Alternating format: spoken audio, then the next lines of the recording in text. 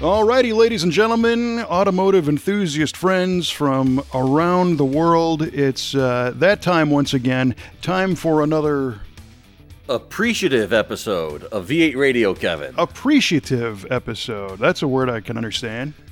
Yeah, well, it's a word I'm feeling quite a bit of today. Hey, right on. Well, me too. I'm glad. I appreciate doing this crazy thing, and I appreciate everybody who's actually listening. Yeah, that's the bonus. People actually listen. Yeah, a couple of them. So whoever you are, and you know who you are. You know. Thank you so much. And we've got a lot going on this episode because I want to chat with you about your recent experiences at the Muscle Car and Corvette Nationals.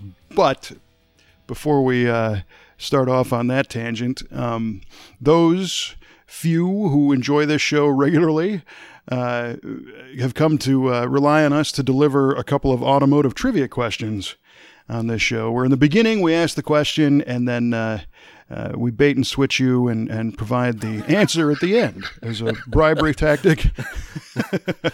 I like the bait and switch. Yeah. They think they're getting a trivia question and they get an hour full of nonsense instead. Yeah, we have them right where we want them. That's right. So have you, Mr. Mike Huball Clarke, our esteemed co-host, have you prepared a suitable trivia question for this episode? Well, that's up to the listener to decide if it's suitable, but I have certainly prepared a trivia question for today. What do you got? And here we go. All right, Kevin, when you hear the name Richard Petty, typically people will automatically envision the 1970 Plymouth Superbird that he drove on the NASCAR track.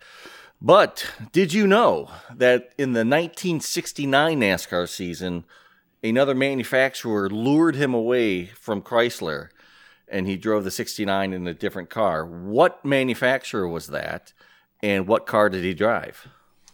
That is a great question, and I believe he deviated completely away from Mopar, so it wasn't like a Dodge into a Plymouth. It was a totally different manufacturer. I say nothing. Right, yeah, thank you. So I narrowed that down. See how I did that?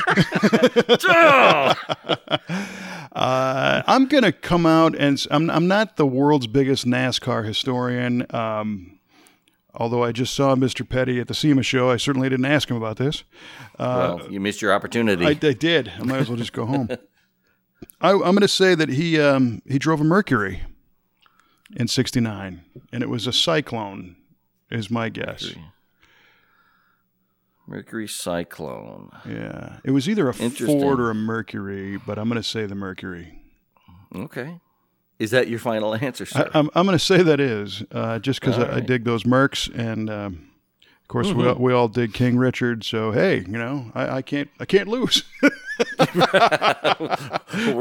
we all get participation trophies today, Kev. Yeah, how about that? We're all winners, and which I'm very appreciative of that. Likewise. All right, then. Kevin says Mercury Cyclone for the 69 season. Duly noted, sir. And have you yourself prepared a suitable trivia question for the masses? I have.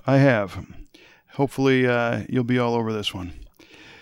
Yeah. So, according to the published media of the time, what is the quickest production car of the 1980s? Let's see. 80s was a pretty dismal decade for performance in cars. There were some standouts. There were a couple of standouts. I mean, you did have, let's see, you had a ZR1 Corvette, didn't you, in the 80s? Yeah. You had some IROC Z28, but, they had the tuned port 350 injected engine. They were okay, but the one car that really comes to mind as being just off the charts in performance was the Grand National with the turbocharged 3.8-liter V6 that was pulling down 13-second quarter-mile times in stock configuration. Wow. Mr. Pontiac goes for a Buick. Goes for the Buick. Well, that was the standout car of the 80s. You're right. That was truly a standout car, and Is that your final answer? That, sir, is my final answer. All right. Well, then I will duly note that. Any particular year or just the Buick Grand National? The question was of the entire decade, so it doesn't really matter. But right. The GNX was the quickest one, I believe. That had a hotter turbo. I don't know if it had a better cam in it or not, but it was quicker than your garden variety, quote unquote, Grand National. Certainly is quite a bit more valuable than a Grand National. Yeah, one of 547 made. Yeah. I think they go for six figures at auction in good condition. Oh, yeah. So you're going to go with the GNX? Yes, sir. So that puts you in 1987. 1987 Buick GNX is your final answer. Good answer. Thank you. Good question. Crazy thing about that car, I think it was only 245 horsepower. Yeah, but they moved. It sure knew how to lay it down. 345 or 50 foot-pounds. So, yeah. All right. Well, that has been duly noted. And that was a great muscle car of the 80s, and you just got back from the greatest muscle car show in the world. How about that? I sure did, Kevin. I was at the 11th annual Muscle Car and Corvette Nationals at the Rosemont Convention Center, which is held the weekend before Thanksgiving every year in November. And I was there in place of you because you were in Saudi Arabia during that same time period. And as good as you are, you just couldn't be at both places at once. Well, I need to clarify that because you probably would have been there anyway, so you weren't like in place of me. Yeah. Right. Well, I wouldn't have been working in place of you, but... right, this is true. So I would have been spectating. It was kind of challenging for me because I obviously wanted to do the show in Saudi, and it just happened to be the same weekend as the MCACN show. And as you know, the MCACN show to me is the greatest, definitely the greatest indoor car show. And as far as car shows, I think it's the best. You know, to me it's the greatest assortment of muscle cars, and the people are what really make that event special. And I think, as you mentioned, this was the 11th year. I've been to almost all of them. Now I've missed two. I think I missed the first one and now this one. So my internal clock is all wonked out, because I'm supposed to be there for that. Right. And fortunately, you were able to kind of step up and handle some of the responsibilities that I normally have. So I'm appreciative to you for that. Well, thank you. That goes both ways. I mean, you trusted me enough to be able to take on that responsibility and, get those interviews and do those unveilings and, be an agent of V8 TV and, do everything that needed to get done on that weekend. And we did it. I mean, Ben and I were there and a few of the other crew members were there as well. They had things to do, and they were doing it. And that was a huge weekend. So what we need to do, I think, is just let's back up to the beginning and take us through all the stuff that went down that weekend, because you were spinning in a million different directions. I was. There's a lot going on. Yeah, I was a bit nervous. I went there Friday night. I met the crew there, and I talked to Bob. And he gave me my official unveiling assignments. Bob Ashton, who runs the show. I'm sorry, yeah. Bob Ashton, organizer of the show, gave me my unveiling assignments and the times that I needed to be where I needed to be. And I met a couple of the other people who were doing the unveilings. They were there as well, and I met them, and that was pretty cool. So these were the official unveilings of the show. Correct, that you could read about on page 30 and 31 of the latest MCACN magazine that comes out a few weeks before the show. And one of the things that makes that show so special is that a lot of really high-profile restorers will restore cars that are shown to the public for the very first time at that show, and then you were part of the team that was pulling the covers off those for the very first time. So there's a big crowd, there's the owner, there's the restorer, there's a lot of, there's cameras, a lot of pressure there. A little bit of pressure, and I got my first assignment. The first unveiling started at 9:30, and it happened to be with Scott Hoke from Mecum Auctions, who was unveiling the Bullet Mustang, which is going to be auctioned off at Kissimmee in January. The Bullet Mustang. The Bullet Mustang, not a recreation. The car that Steve McQueen drove in the movie. Yeah. And side note to that, Steve McQueen tried to buy that car in 1977 off of the family who owned it, and they wouldn't sell it. Wow. Yeah, and I think the story says McQueen was a little miffed about that. He wanted that car, but he couldn't get it. Frickin' Steve McQueen. Yeah, exactly. He gets what he wants, right? He gets whatever he wants, except that car. Except that car. So, I had never done any of these unveilings before, so I was hoping to get a few more spectator sessions under my belt before I went up. And so my first one was 9:45. That was the second unveiling. So needless to say, I'm wound a little tight as it is. A little bit, but at least you weren't first. I mean, you did have someone to At least I wasn't first. But as the minutes were approaching, I started getting the same feeling I got the first time I ever went skydiving. So imagine being at the open door of an airplane at 15,000 feet, and every cell in your body is screaming at you, "Do not jump. You're going to die." Yeah, right. That is the most unnatural thing you can possibly do. Exactly. And I felt that coming on right before I had to start talking. And I was breaking out into sweat. But once I jumped out of the plane, all of that went away and was replaced with exhilaration and just almost a serenity at the floating feeling that we had. So, well, at that point, you can't do anything about it. You're in for the ride. Exactly. So, yeah. You're done. Yeah. Yeah. So once they said, "All right, go," I started talking, and it felt pretty good. Awesome. Yeah. And so I did my thing. I talked to the owner of the car, which was the owner of the restoration shop that completed this car. It was a 1968 Cougar GTE, which was, the Shelby Mustang Hertz rent-a-cars. Well, this was a Cougar Hertz rent-a-car. Oh, right on. I didn't even know they did that. Yeah, it's crazy. Yeah, they worked with Shelby and Hertz, and you could rent these Cougars. Wow. Yeah, pretty neat. And being a GTE, was this a 427 car? I believe it was a 420. It was either 427 or 428. Car. Yeah, they made a handful of those in 427 top oilers, I believe, and then they made a lot of them as 428s. But that would have been the hottest car you could have rented. Oh yeah, no doubt, for sure. So once that was done, the weight was lifted. That's so cool. And I'm like, all right, I've made this to be such a bigger deal that I needed to make it. It's cool. Don't get me wrong. It's a big deal. Yeah.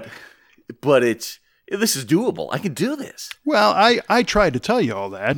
I know. Because I knew you were capable of doing this. And on a grand scale, it really just boils down to being in the moment and chatting with a car guy and talking about the cars, right? And then a whole bunch of people just kind of want to hear what's going on. Exactly. So that's what they want to hear. They want to hear the guy who's representing the car or who owns the car to tell us about the car. Right. And they're not there to watch you tap dance or play trombone or anything, It's your mission to kind of step aside and facilitate the stories and let it happen. Exactly. Right. You're on the nose. So, and that's what I did. And the rest of the unveilings went really well. They went really smooth. After the Cougar GTE, I unveiled this 1969 Mercury Cyclone spoiler, Dan Gurney edition. Awesome car. Which was a really special car. Beautiful color scheme, white with a blue top, just perfectly restored, owned by Marty Burke, and just a beautiful, beautiful car. And he is big into these spoiler cars. Loves them, and he is so happy to have this. I asked him what his plans were for this car. He's like, "This is going to my collection, and it is never leaving." Right on. I said, "All right, good deal." So, just kind of dawned on me, reflecting on the GTE Cougar, of course, the Shelby Mustangs were the GT350H cars because of Hertz rental car. If the Cougar, technically that was a GTEH, or like the Canadian version, a Cougar GTA. GTA. Take off, nice. And then you move on to the Dan Gurney Cyclone spoiler. And that was a 69, right? And in 69, Correct. They did a couple of those. They did the Dan Gurney version in blue, and there was also the Cale Yarbrough version, which was the red stripe. Correct. Yeah. Yep. And what they didn't have a Cale Yarbrough car there, just the Dan Gurney car. That's all. Yeah, just only the Dan Gurney. Yeah, we'll talk about a couple of true American legends. Dan Gurney, of course, is one of my all-time heroes, and Cale Yarbrough, one of the winningest NASCAR drivers ever, and a super great guy. In fact, we recently, a couple years ago, we had a guy bring us a Cale Yarbrough spoiler to possibly restore, and we didn't get into the car, and he had a family scenario come up. I think he was getting divorced, so he couldn't put the funds into the car at the time, and it was a weird one. It was a 351 two-barrel column shift automatic car. Wow. And you would think those swoopy Cyclones would have been bench seat or bucket 4-speeds. Yeah. Yeah, that is definitely a factory freak. Without a doubt. We think it was probably one of the only ones, one or two. I would imagine, yeah. Yeah. So you were super strong on Mercury, first couple cars out of the box, so that must have been yeah, that was cool because I don't really get into Mercuries all that much. And to learn a little bit more about these cars was really cool to learn and really educational for me. But then I went right into where I belong, which was unveiling a 1969 Ram Air 4 Firebird. Awesome. Beautiful. Done in carousel red, had the color-coordinated steel wheels with the poverty caps. Beautiful, beautiful car. Black interior. Just, so well done. And those hubcaps, do they say PMD on them? Are they like the...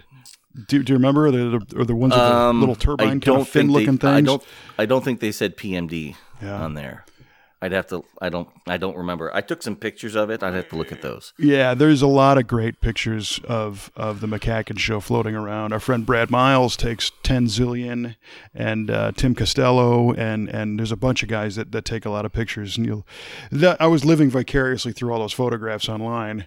And then, of course, there's some videos coming out. But so that Ram Air 4 Firebird was a hardtop, right?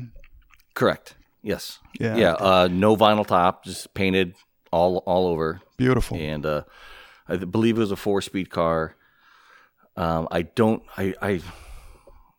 have to look again. Unfortunately, I don't remember if it was a bench seat car or not. Yeah. It could have been either way. I mean, those Ram Air 4 Firebirds are really, really cool. And I remember being at MCACN a couple years ago. There's a silver Ram Air 4 400 convertible in the Brothers collection. I think that's one of 12. And Gary Riley from Level 1 had brought out a green convertible as well a few years ago. I remember that one. Yeah. Yeah. But any of the Ram Air 4 cars, the only bummer about the MCACN show is they couldn't start it up because of the fire laws. Oh, right. To get to hear that cam. Yeah, we needed to hear that Ram Air 4 cam lope a little bit. That'd have been great. And who was the restorer on that one? That was from American Muscle Car Restorations out of Rhode Island. That's Mike Mancini and his team, yes, right? sir. Yeah. Mike Mancini. He's the one who represented the car. The owner was a little bit camera shy. So Mike stepped up and represented it and told us all about the car during the unveiling. Or of course, he knows everything about it. Maybe. So, what's that? He might have been cue ball shy. Yeah, maybe. I got a face only a mother could love. Yeah. Well, now in years past, Mancini's team, their setup is pretty cool because he typically brings a lift and you can, walk under the car and stuff. Did he do that again? He did that this year, yeah. The car was on a big 4-post lift, and during the day he had it lifted up, and you could walk underneath it and check everything out and see the level of detail that they achieve with their restorations, and it's quite something. It's amazing. They do amazing work. Yeah, totally. Awesome. Okay, so you got the 2 Mercuries, and you got the Ram Air 4 Bird. Was that the end of your unveiling session, or are we have more to go? That was not the end of my unveiling session. I had one more at high noon, and that was a really special 1970 Buick GS Stage 1 car that is owned by a gentleman named, I know you would like it. They're all you very special. Yeah, what do you mean? Well, the reason why this one is special is the story that goes with it, and it's owned by a gentleman named Joe Guzek, who is the original owner of this car. Wow. Yeah, it's crazy. And he worked for a wheel company that supplied wheels to Buick. So he had a reel in with Buick. He got this, he ordered this GS Stage 1, and he was able to get it painted a Cadillac-only color called Cinnamon Fire Mist. Wow. Oh, man, that must have looked awesome on that car. It looked beautiful. It was really something. That Cinnamon Fire Mist is it's like a Sunset Horizon orange almost. Exactly. But with a lot of pearl and metallic in it. Mm-hmm. What color was interior? Please say white. Black. Oh. I think it was black. Even so. White would have, for me, that would have been. Oh, white would have been it. Yeah, but black, I'm sure, was still standing tall. Yeah, it was. Ooh. So the thing, Joe was able to get a set of Spider wheels for it and had them widened to fit wider tires in there. Mm-hmm. He street raced this car all up and down the streets in Detroit and put it up in 1979 with the idea of restoring it after he retired. So throughout his career, he was collecting a bunch of OEM parts, squirreling them away with the car, stashing them away, and just doing this. Well, unfortunately, a few years ago, he had a stroke. Oh. Pretty bad stroke. And it left him confined to a wheelchair. His left side of his body is kind of weak. His speech was impaired. So he kind of realized, he's like, I'm never going to get my car restored. Oh, man. And he kind of resigned himself to the fact that it was never going to happen. Well, Joe happens to be a part of this group of guys called the W31 crew. And they deal with the Oldsmobiles W31s. Mm-hmm. And our good friend Ryan Weaver, who you talked to, you featured him on the last year's MCACN After Hours live show. Mm-hmm. We got to know him. Good dude, Ryan. He's part of this crew. Yeah, and this crew gets together, and they were talking about this GS. They're like, man, whatever happened to that car? It was so cool. And they found out that Joe still had it. But they also found out that he was never going to get it restored. Well, these guys decided to take matters into their own hands. They took the car and all of its parts, they took it to a restoration shop, and they pooled their resources, and they got this car restored for Joe.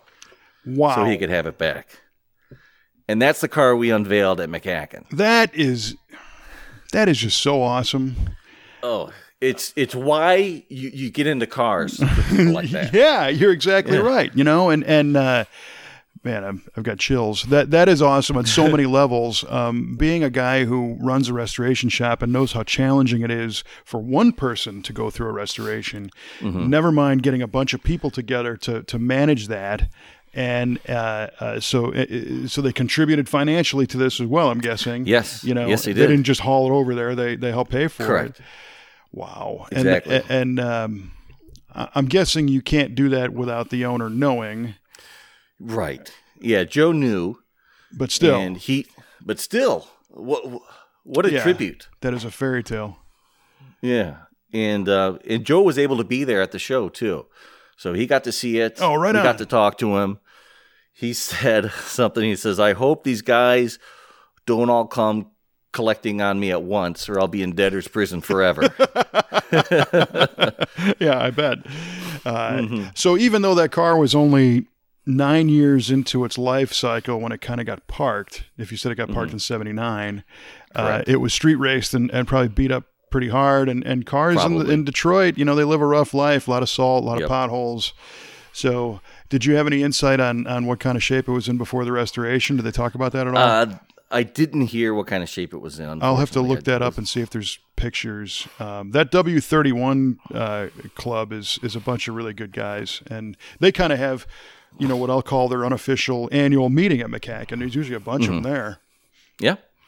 Yeah, there's probably 15, 20 of them that were there. That is and so I talked great. to those guys. Yeah, they were real sweethearts. I talked to them before the unveiling, and they were just, so happy that this was able to come to be able to do that for Joe. And they must think a lot of him to do that for him. So, it's a good crew, great crew. Totally, that's super cool. Yeah, that's what you want, is to be like you said, the hobby or sport or whatever you want to call it.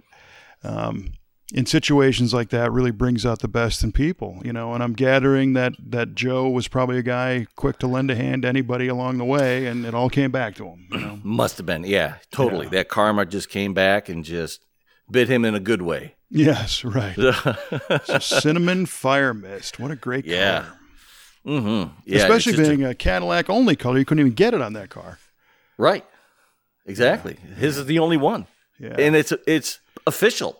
It was painted at Buick, that color. Mm-hmm. I wonder what that trim tag said.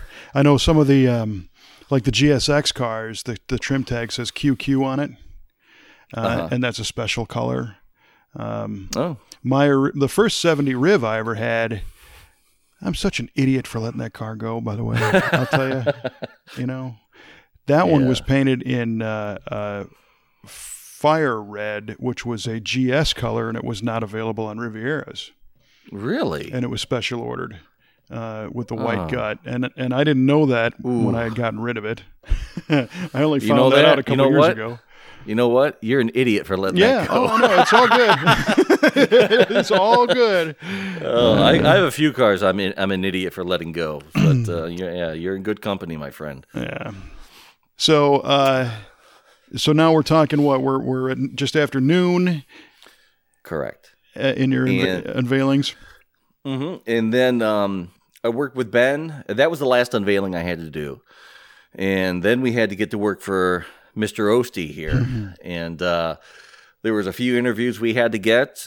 We talked to Gary Riley a couple of times. On one was that 70 Daytona Charger. Mm-hmm. That was just on this last muscle car of the week. Yep. And we also talked to him about this Boss 429, which was KK 1213, which is thought to be the earliest Boss 429 Mustang that was released to the general public. Yes. Both of those are super amazing cars, and it's pretty cool. So you went from doing the public unveilings to instant TV producer, right? Working with Ben, our cameraman who works for us, and editor and producer, to do some episodes of Muscle Car of the Week. And again, I wasn't there, and those, you and I had worked together a little bit on trying to get you those cars ahead of time. Most of those were Brothers Collection cars that they had just gotten finished, and public debuts again at the MCACN show for most of those. And so you got to be the guy behind the camera then, and asking questions and pulling interviews. And so far, we've aired 2 of those. The first one was your interview with Bob Ashton. Mm-hmm. That went real well. Yeah, he's good at that. Oh yeah, that's his thing. Yeah. Bob he's not good at it; he's great at it. And what I like about one of the things I like about that whole show experience is there's no BS. That show is the real deal. Mm-hmm. So there's no Batmobile and General Lee and Fast and Furious display. It's only, significant and legit cars. And of course, they also have car clubs and they have, some modified stuff, but none of those are gimmicky either. It's all correct for true enthusiasts. Yeah. And Bob runs that show with a committee of 7 other gentlemen, and they are all dyed-in-the-wool, legit car guys. They're not there saying, hey, if we put some trapeze artists in over here, we can make an extra $500 this weekend. They are there to put on the world's best show. And when you talk to Bob about it, he's very protective of that show. And he's got swagger when he's talking about that show. Sure. He knows the show knows what he brought. He does. The show is so pure in nature. I mean, it's muscle cars, legit, real deal, street pounding, desirable muscle cars. I mean, and I was talking with a few people, and a lot of people agree. You can go to a Pontiac only show, and you can see some really cool Ram Air 4 stuff. Maybe somebody has a Ram Air 5 car, and you can go to a Ford show. Maybe somebody has a Cyclone. Maybe somebody has a Talladega. Or like a Chrysler show, someone's got a Superbird or whatever. But only at MCACN does it all come under one roof, and a lot of it. I mean, it's like 500 cars there. Yeah, it's huge. Of the super rare, desirable, high-end muscle cars. And every year, so for 11 years straight, it's been a different show. Yep.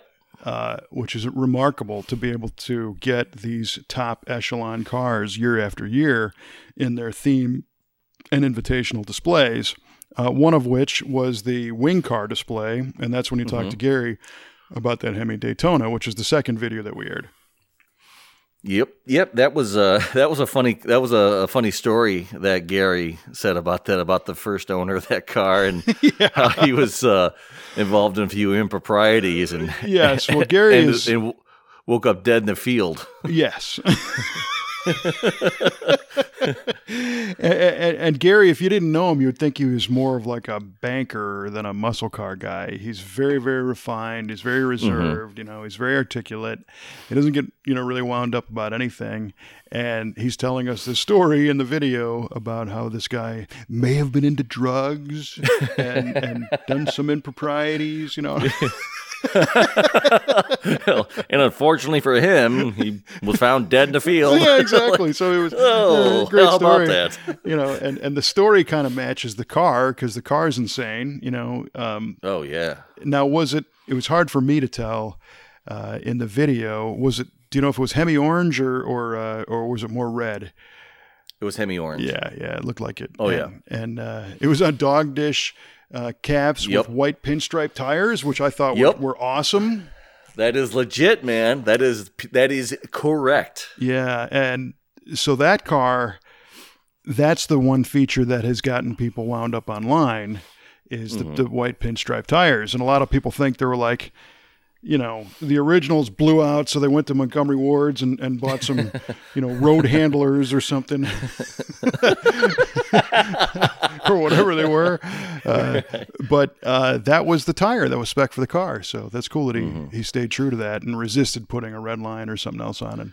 What I'm really happy it wasn't on there was a set of BF Goodrich radial TAs. Yeah, he knows not to do that for sure. Yeah. That's a good thing. An option might have been a Goodyear raised white letter. Oh, true.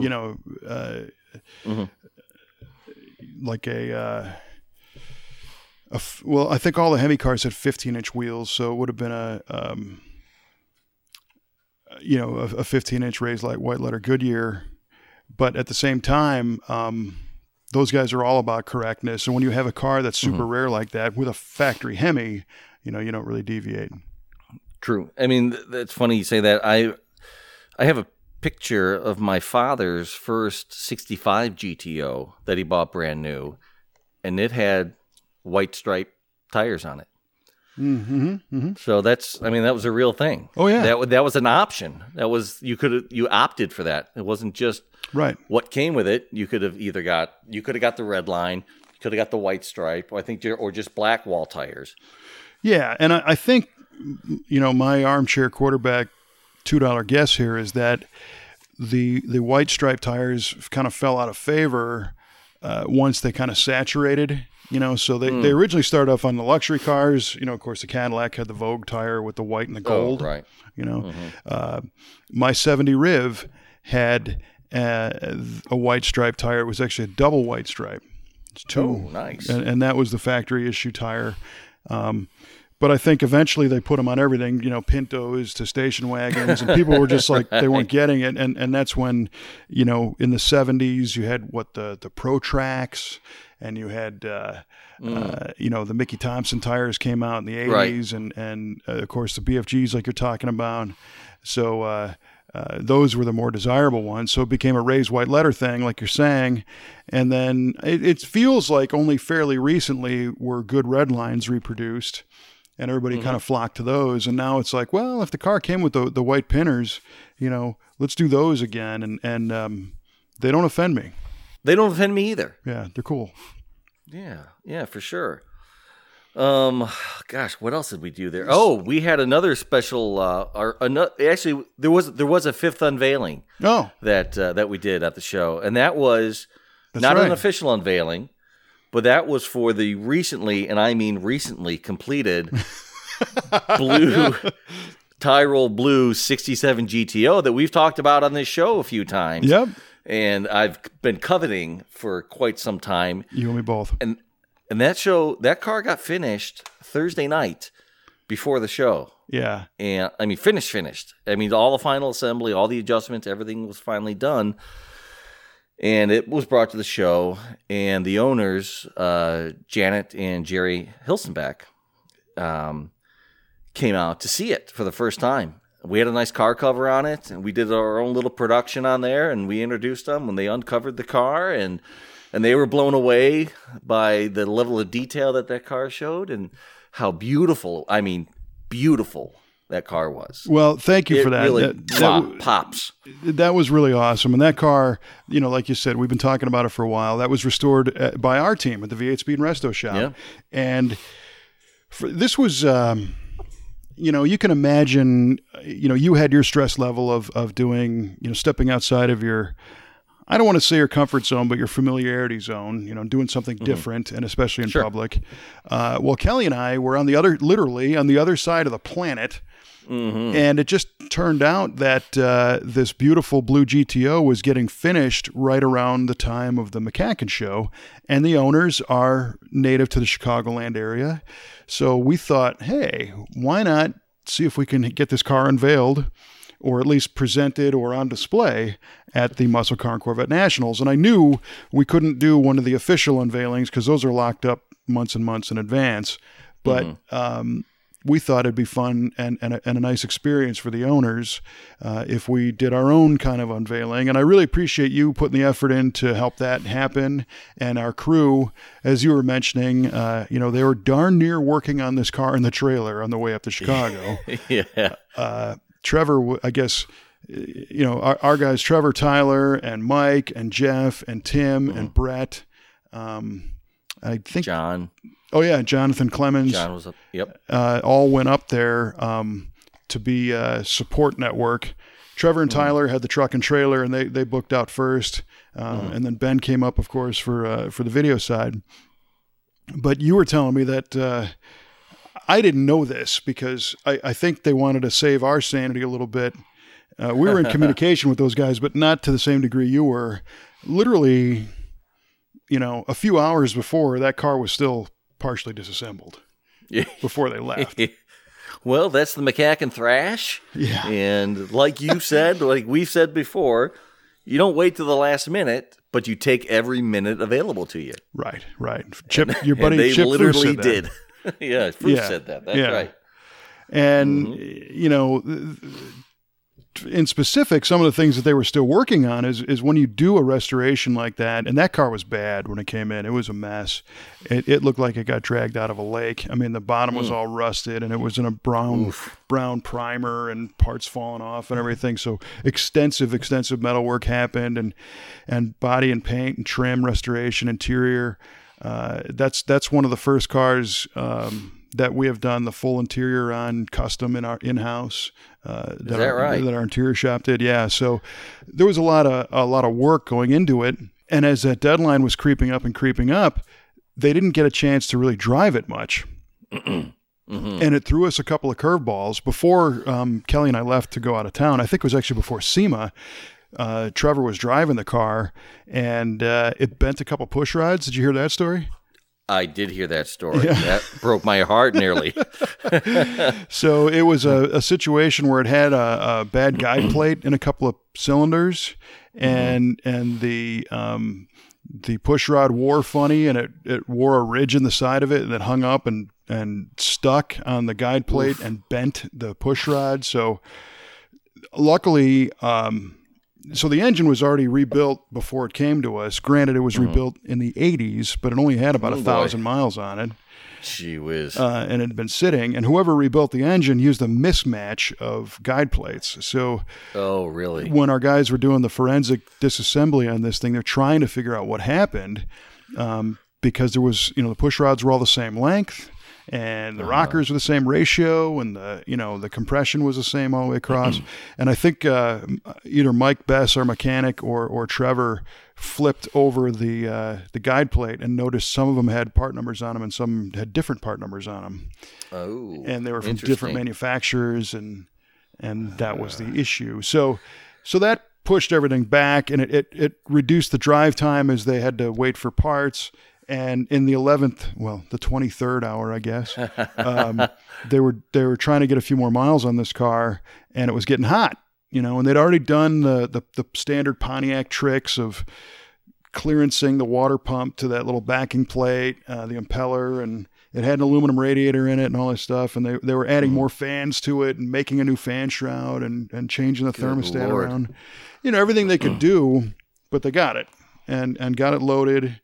The day before, I did see pictures after the fact, both doors were off the car because the hinges had worn out just during the assembly process, which sounds ludicrous, but the way this stuff goes, when we build a car, we put a set of new hinges on it or rebuild the originals, and we resist the urge to lubricate them so that they will accept paint.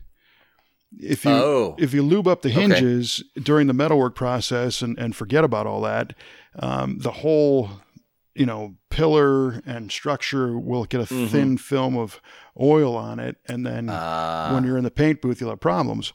So they've been using kind of like a dry dust graphite type lubricant, which apparently wasn't enough. And the bronze bushings chewed up, and all of a sudden the door didn't fit right. Oh boy. After it was all assembled, So these are some behind-the-scenes stories of what happens on these type of restorations that nobody plans for, and nobody did. Right. Nobody had a failure of procedure or anything. It's just, as my dad used to say, SH, which is an acronym for stuff happens. Stuff happens. Right. Exactly. Stuff happens. But they got it all together. They got it up there, and like you were saying, apparently our friends the Hilsenbecks were pretty jazzed about seeing it. Yeah, in fact, they were so jazzed, we actually did the unveiling twice because right on. Janet and Jerry showed up there in the morning, and we did the unveiling. Unfortunately, the rest of the family wasn't able to be there until later in the afternoon. So we decided they were coming. We covered the car back up. When they showed up, we did the second unveiling just for them, and they were just as blown away by the car as Janet and Jerry were. And there were three generations there. Janet and Jerry, their kids, and their grandchildren were there. And the grandchildren had shirts made that said, "Grandpa, give me a ride in your '67 GTO." Right on.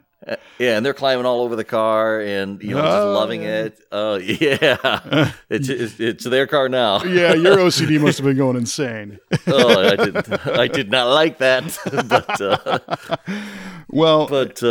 kids are going to be kids, and it is what it is. So at the end of the day, it is just a car, and let them play.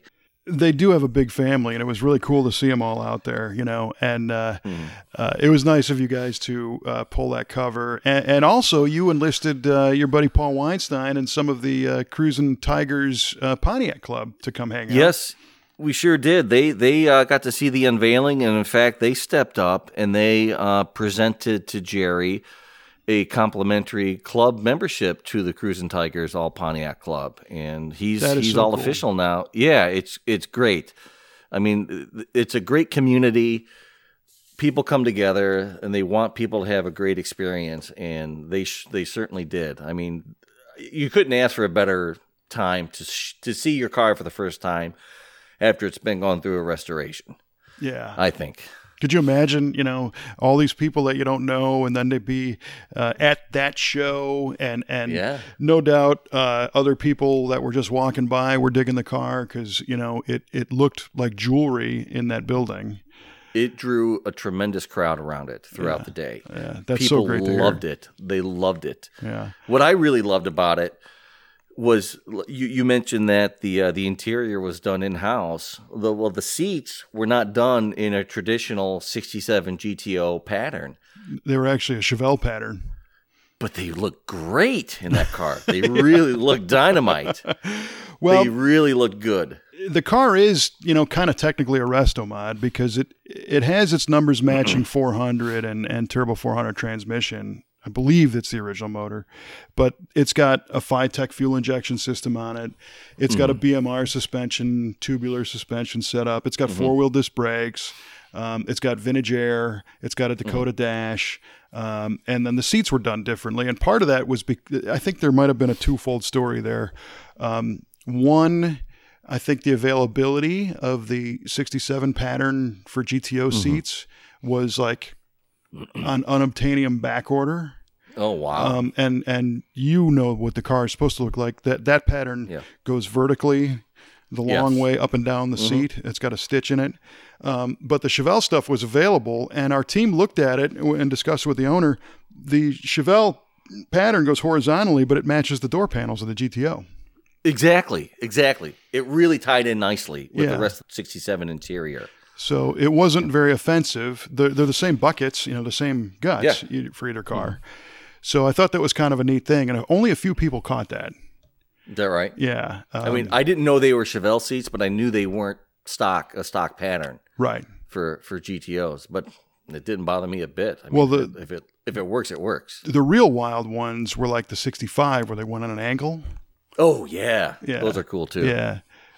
So, this was a modified car, but the cool thing is at the MCACN show, so we had the car judged, and we entered it in that modified class, which means they're not looking at 100% concourse correct, because obviously you can do some modifications. But the car scored really, really well. It scored, what was it, 997 out of 1,000? 997 out of 1,000. Yeah. So, and in that case, so how do you score a modified car? You really look at the car versus itself. It wasn't that car versus another GTO that was there or whatnot. And the judges look at the level of detail, the quality, the fitment, do the parts kind of fit in harmony? I mean, we had a custom firewall in that thing, a handful of stuff. So for the judges to say, hey, 997, what that's telling you is that the team cared 100% from the beginning to the end of the planning stages to the execution to the fit and finish, all the way across. That car is just about the best that it could be in the minds of those judges. So that's really, really cool. It's super cool. I mean, and it was so well executed. Everything fit so nice together. The gaps were great. It was very nice. Well, Cue Ball approves. I'll be sure to pass that along. Well, I'm sure they know, because I was drooling all over it the whole weekend. Yeah. Well, and again, we're very, very fortunate that our team really cares about this stuff, and they love doing it. And one thing that was pretty interesting on that particular car is that, for the most part, I think everybody that worked on it when it arrived in our shop was there when it was unveiled. That's amazing. Because it was like a couple of years, it was a long project. And that's a testament to the team, because we don't have a lot of turnover. We've added a few positions, and we've had, one or two leave, but for the most part, I love the fact that the guys who dragged it off the trailer were the ones that, were there when the cover got pulled, because too many times, Kelly and I will be the ones that go to events, and we'll take a car there, and everybody will be, gushing over how great this car is, but the people that actually worked on it aren't there. They're not there to get that afterglow and get all the accolades and the pats on the back. And sometimes at shows that are real close to us, weekend stuff or whatnot, we can do that. But when you're at an event that is a high-level show like the Muscle Car and Corvette Nationals, just to be in that building is something else. Oh, yeah. That's an achievement. Yeah. And then to actually unveil the car, have happy owners, have happy reception, and then to score all that, knowing that, your two hands were a big part of making that happen. That was a win every way possible. Home run, grand slam home run every time. Yeah. Every time. Yeah. That was so cool. Mm-hmm. Yeah. And over the years, we've been fortunate that, so I think that's the fourth car that we've had judged at the Muscle Car and Corvette Nationals, all of them in modified classes. And that I think is the highest scoring. I think we had two that scored 97s out of 1,000. I think we did 195 and 993, I think. So that tells you that, it tells you a lot. It tells you that all those cars were V8 Speed and Resto complete cars from start to finish, where they came in sometimes in boxes and they left show winners. So when we have the opportunity to work with a customer from the very beginning to the very end and plan everything and execute, the team scores, nearly perfect every time, which is an amazing tribute. And they've done it repeatedly. That's huge. Man. I'm gushing like the proud father here, but these guys deserve it totally. Well, you should be. You should be. Yeah, very, very fortunate. It's so great to see. Yeah, I really liked it.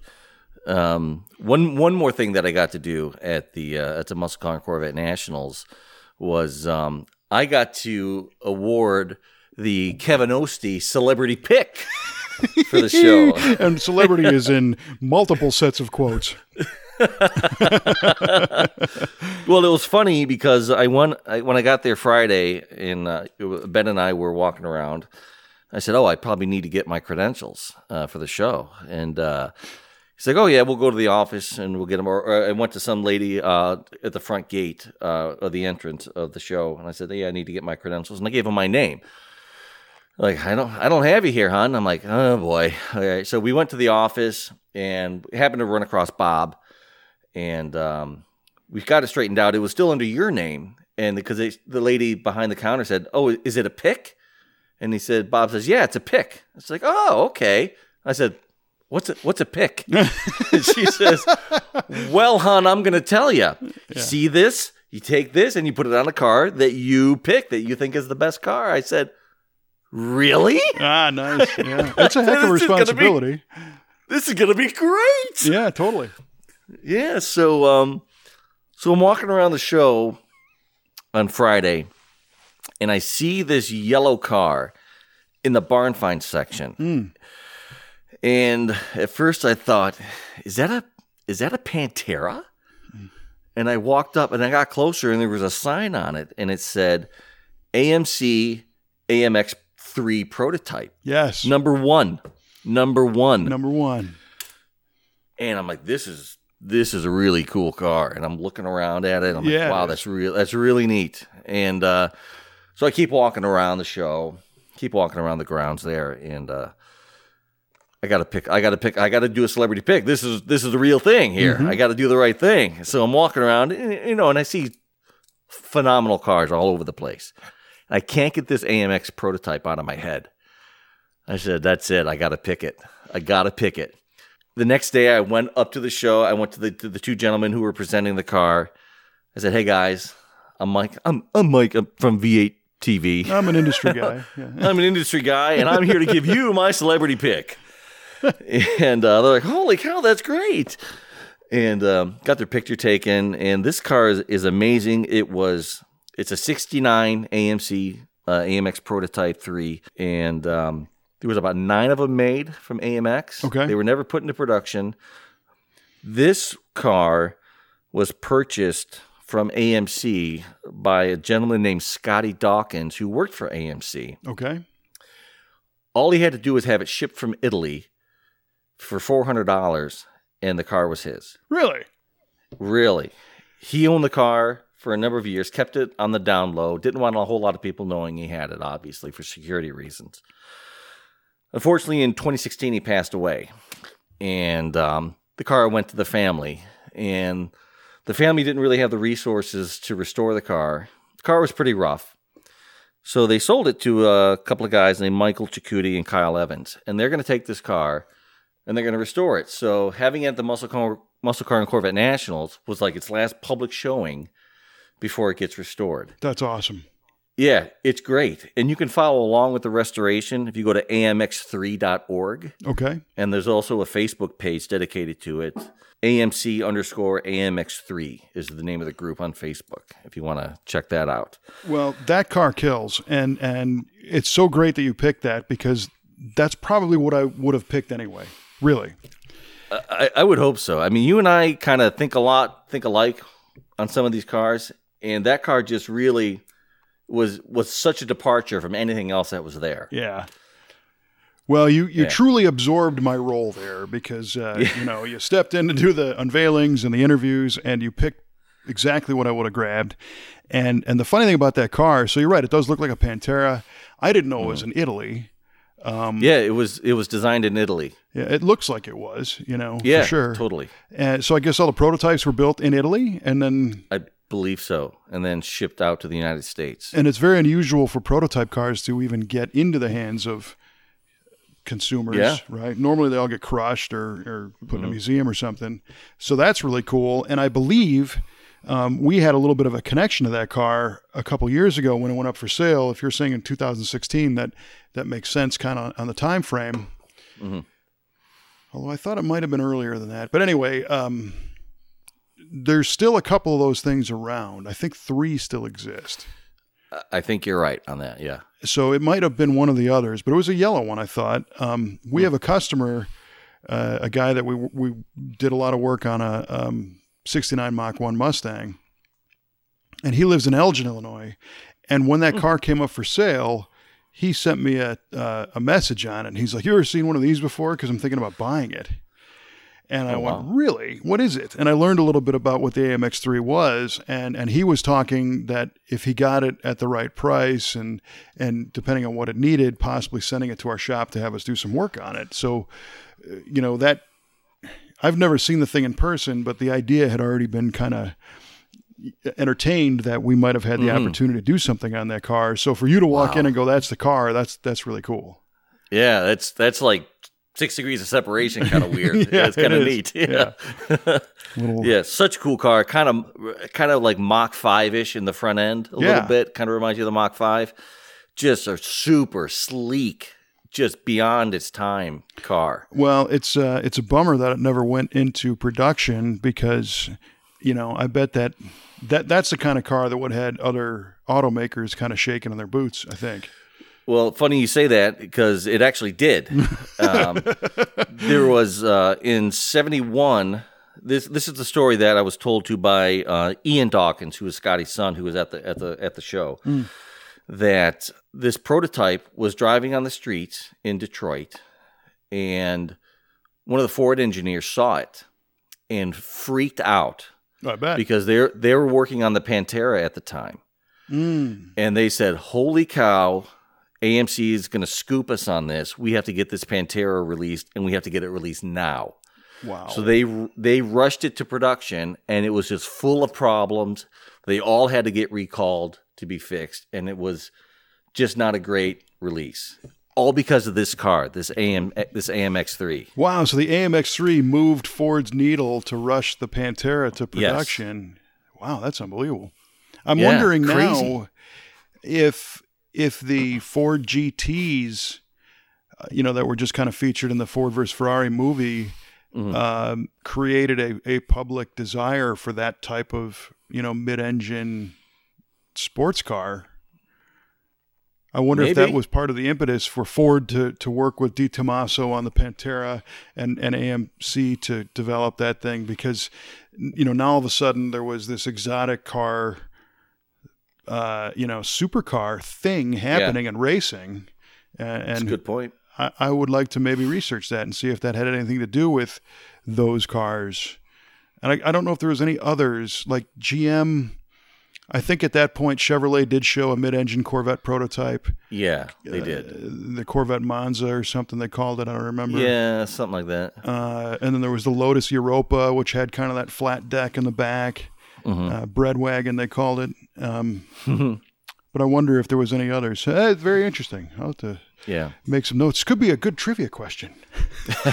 Hey now. And speaking of which. Hey, great segues today. Yeah. Well, I'm going to back up just a second. Say thanks once again for stepping in and doing all that. I knew you were going to do just fine with it. I love the fact that it pushed you a little bit out of your comfort zone, because that's how we grow. That is exactly how we grow. And I love the fact that our team was able to manage the completion of a car and the unveiling and the delivery to the customer without Kelly and I, being the bosses, seeing it finished, right? So we didn't even see this thing finished to sign off on it, and they made it perfect and did it all on their own and made that sing. And the rest of our crew went up there to share in that experience. And you guys all got to eat good, so I'm a little jealous of that. Right. Well, you got to come up a little more often, man. I know. I guess everybody went to DiAgostino's Pizza and ate there. And then, of course, the Portillo's restaurant on the way home and on the way there. Everybody enjoyed that. So it sounded like a really great trip. So it was a great trip. At the end, I was absolutely exhausted, however. But I was exhilarated and exhausted at the same time. A lot of walking, a lot of standing, a lot of doing. It was great, and I cannot thank you enough for thinking enough of me to put me into that role and help me grow and get me out of that comfort zone and do all that. It's dynamite. Absolutely, man.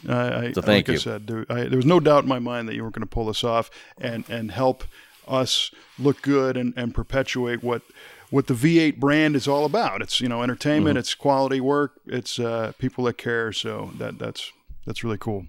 So thank you. Right on. And now let's get trivia questions wrong.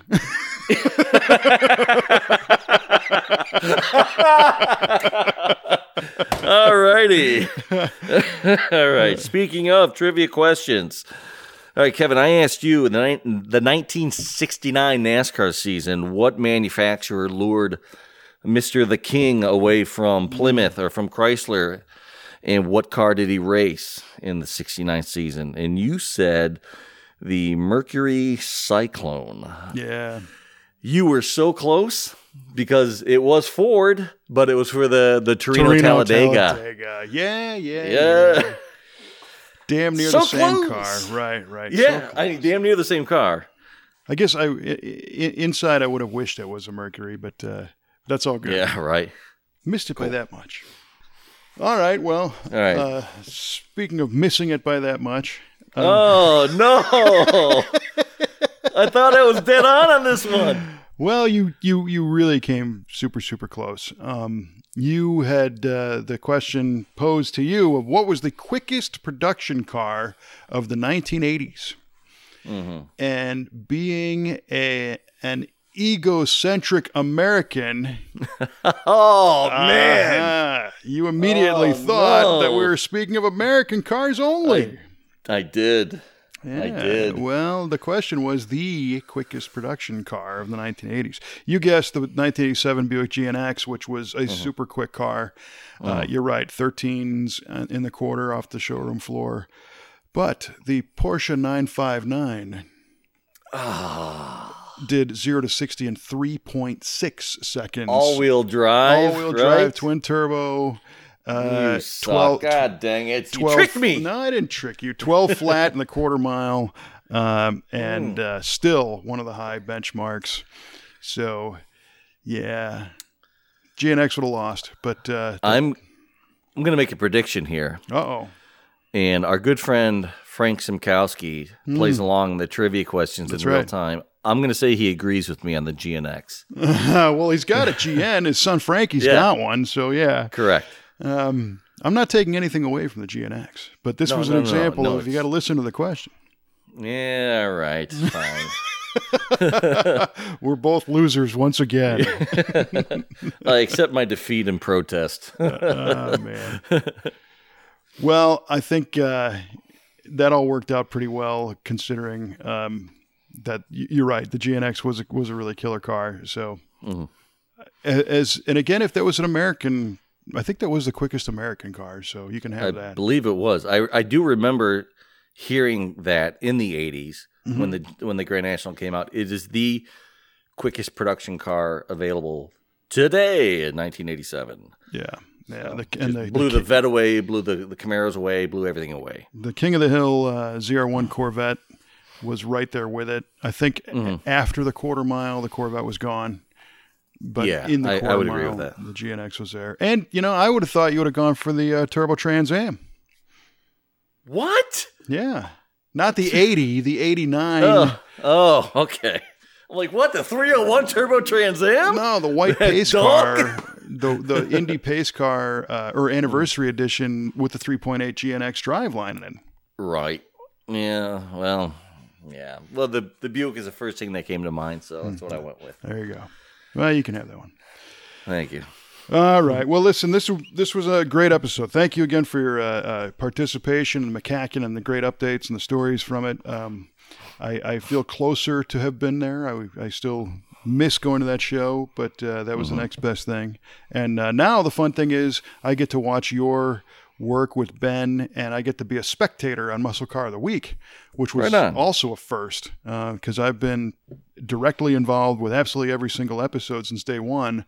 And I was involved with the ones that you guys shot, kind of picking the cars and getting some of the research. Right. But I wasn't there when they were shot, and that's never happened before. So it's fun to see those episodes the way the rest of the public sees them and be able to consume those. And one thing that I thought was fun, and I think you went back and saw this, that little Easter egg in that Hemi Daytona episode. Yes. Where I did see that. Did you see it? Yeah. So Ben used a video technique to extend the length of a shot by running the shot its full length and then rerunning it, but backwards. So instead of going from beginning to end, it went from beginning to end, then back to beginning. And it buys you more screen time. It allows you to stretch out a shot. The other way to do that is to digitally slow it down and extend it that way, but that often looks unnatural. Okay. But in this case, he didn't account for the reflection, and I think it's you in the reflection. I think it is me. Walking by the car, and then all of a sudden you walk backwards past the car. Yeah, and then forward again. Like I do a little cha-cha-cha. Like a Meow Mix commercial.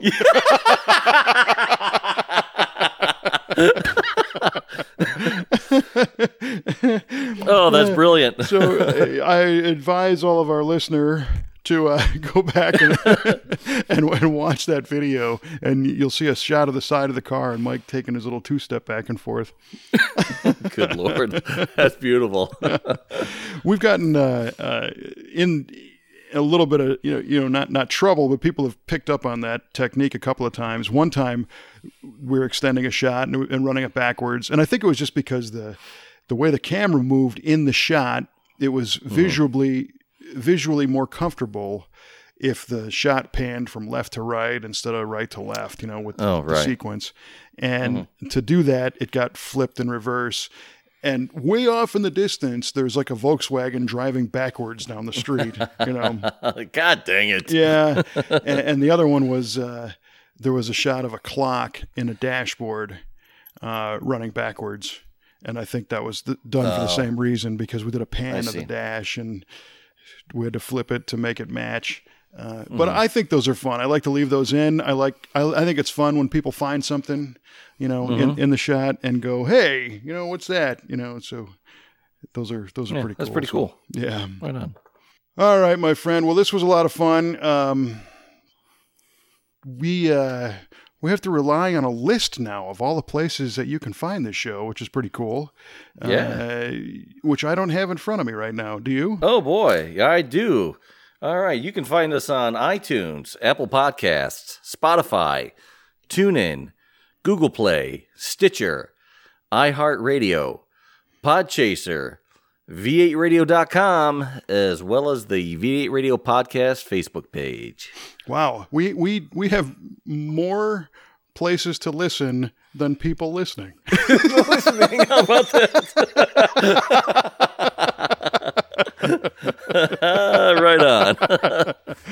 That's our new goal for next show. We need at least one listener on all channels. Oh, that'd be beautiful. That would. All right, I got to start calling relatives again. You're right. We have listeners across multiple platforms. Yes, we do. Yeah, right on. All right, man. Well, this is a lot of fun. Appreciate it. You bet. And we're going to do this again real soon. Go back through that list, play it again if you want to hear where we're at. You can subscribe to a lot of those. We hope you do. Or just check us out on the Facebook page. That's an easy one. And you can join Frank Simkowski with comments as the trivia questions play. Yeah, don't let him have all the fun. That's right. Join in. That's right. So for Mr. Mike Q-Ball Clarke, I'm Kevin Ostie, reminding you to keep the shiny side up, and we will talk at you next time on V8 Radio.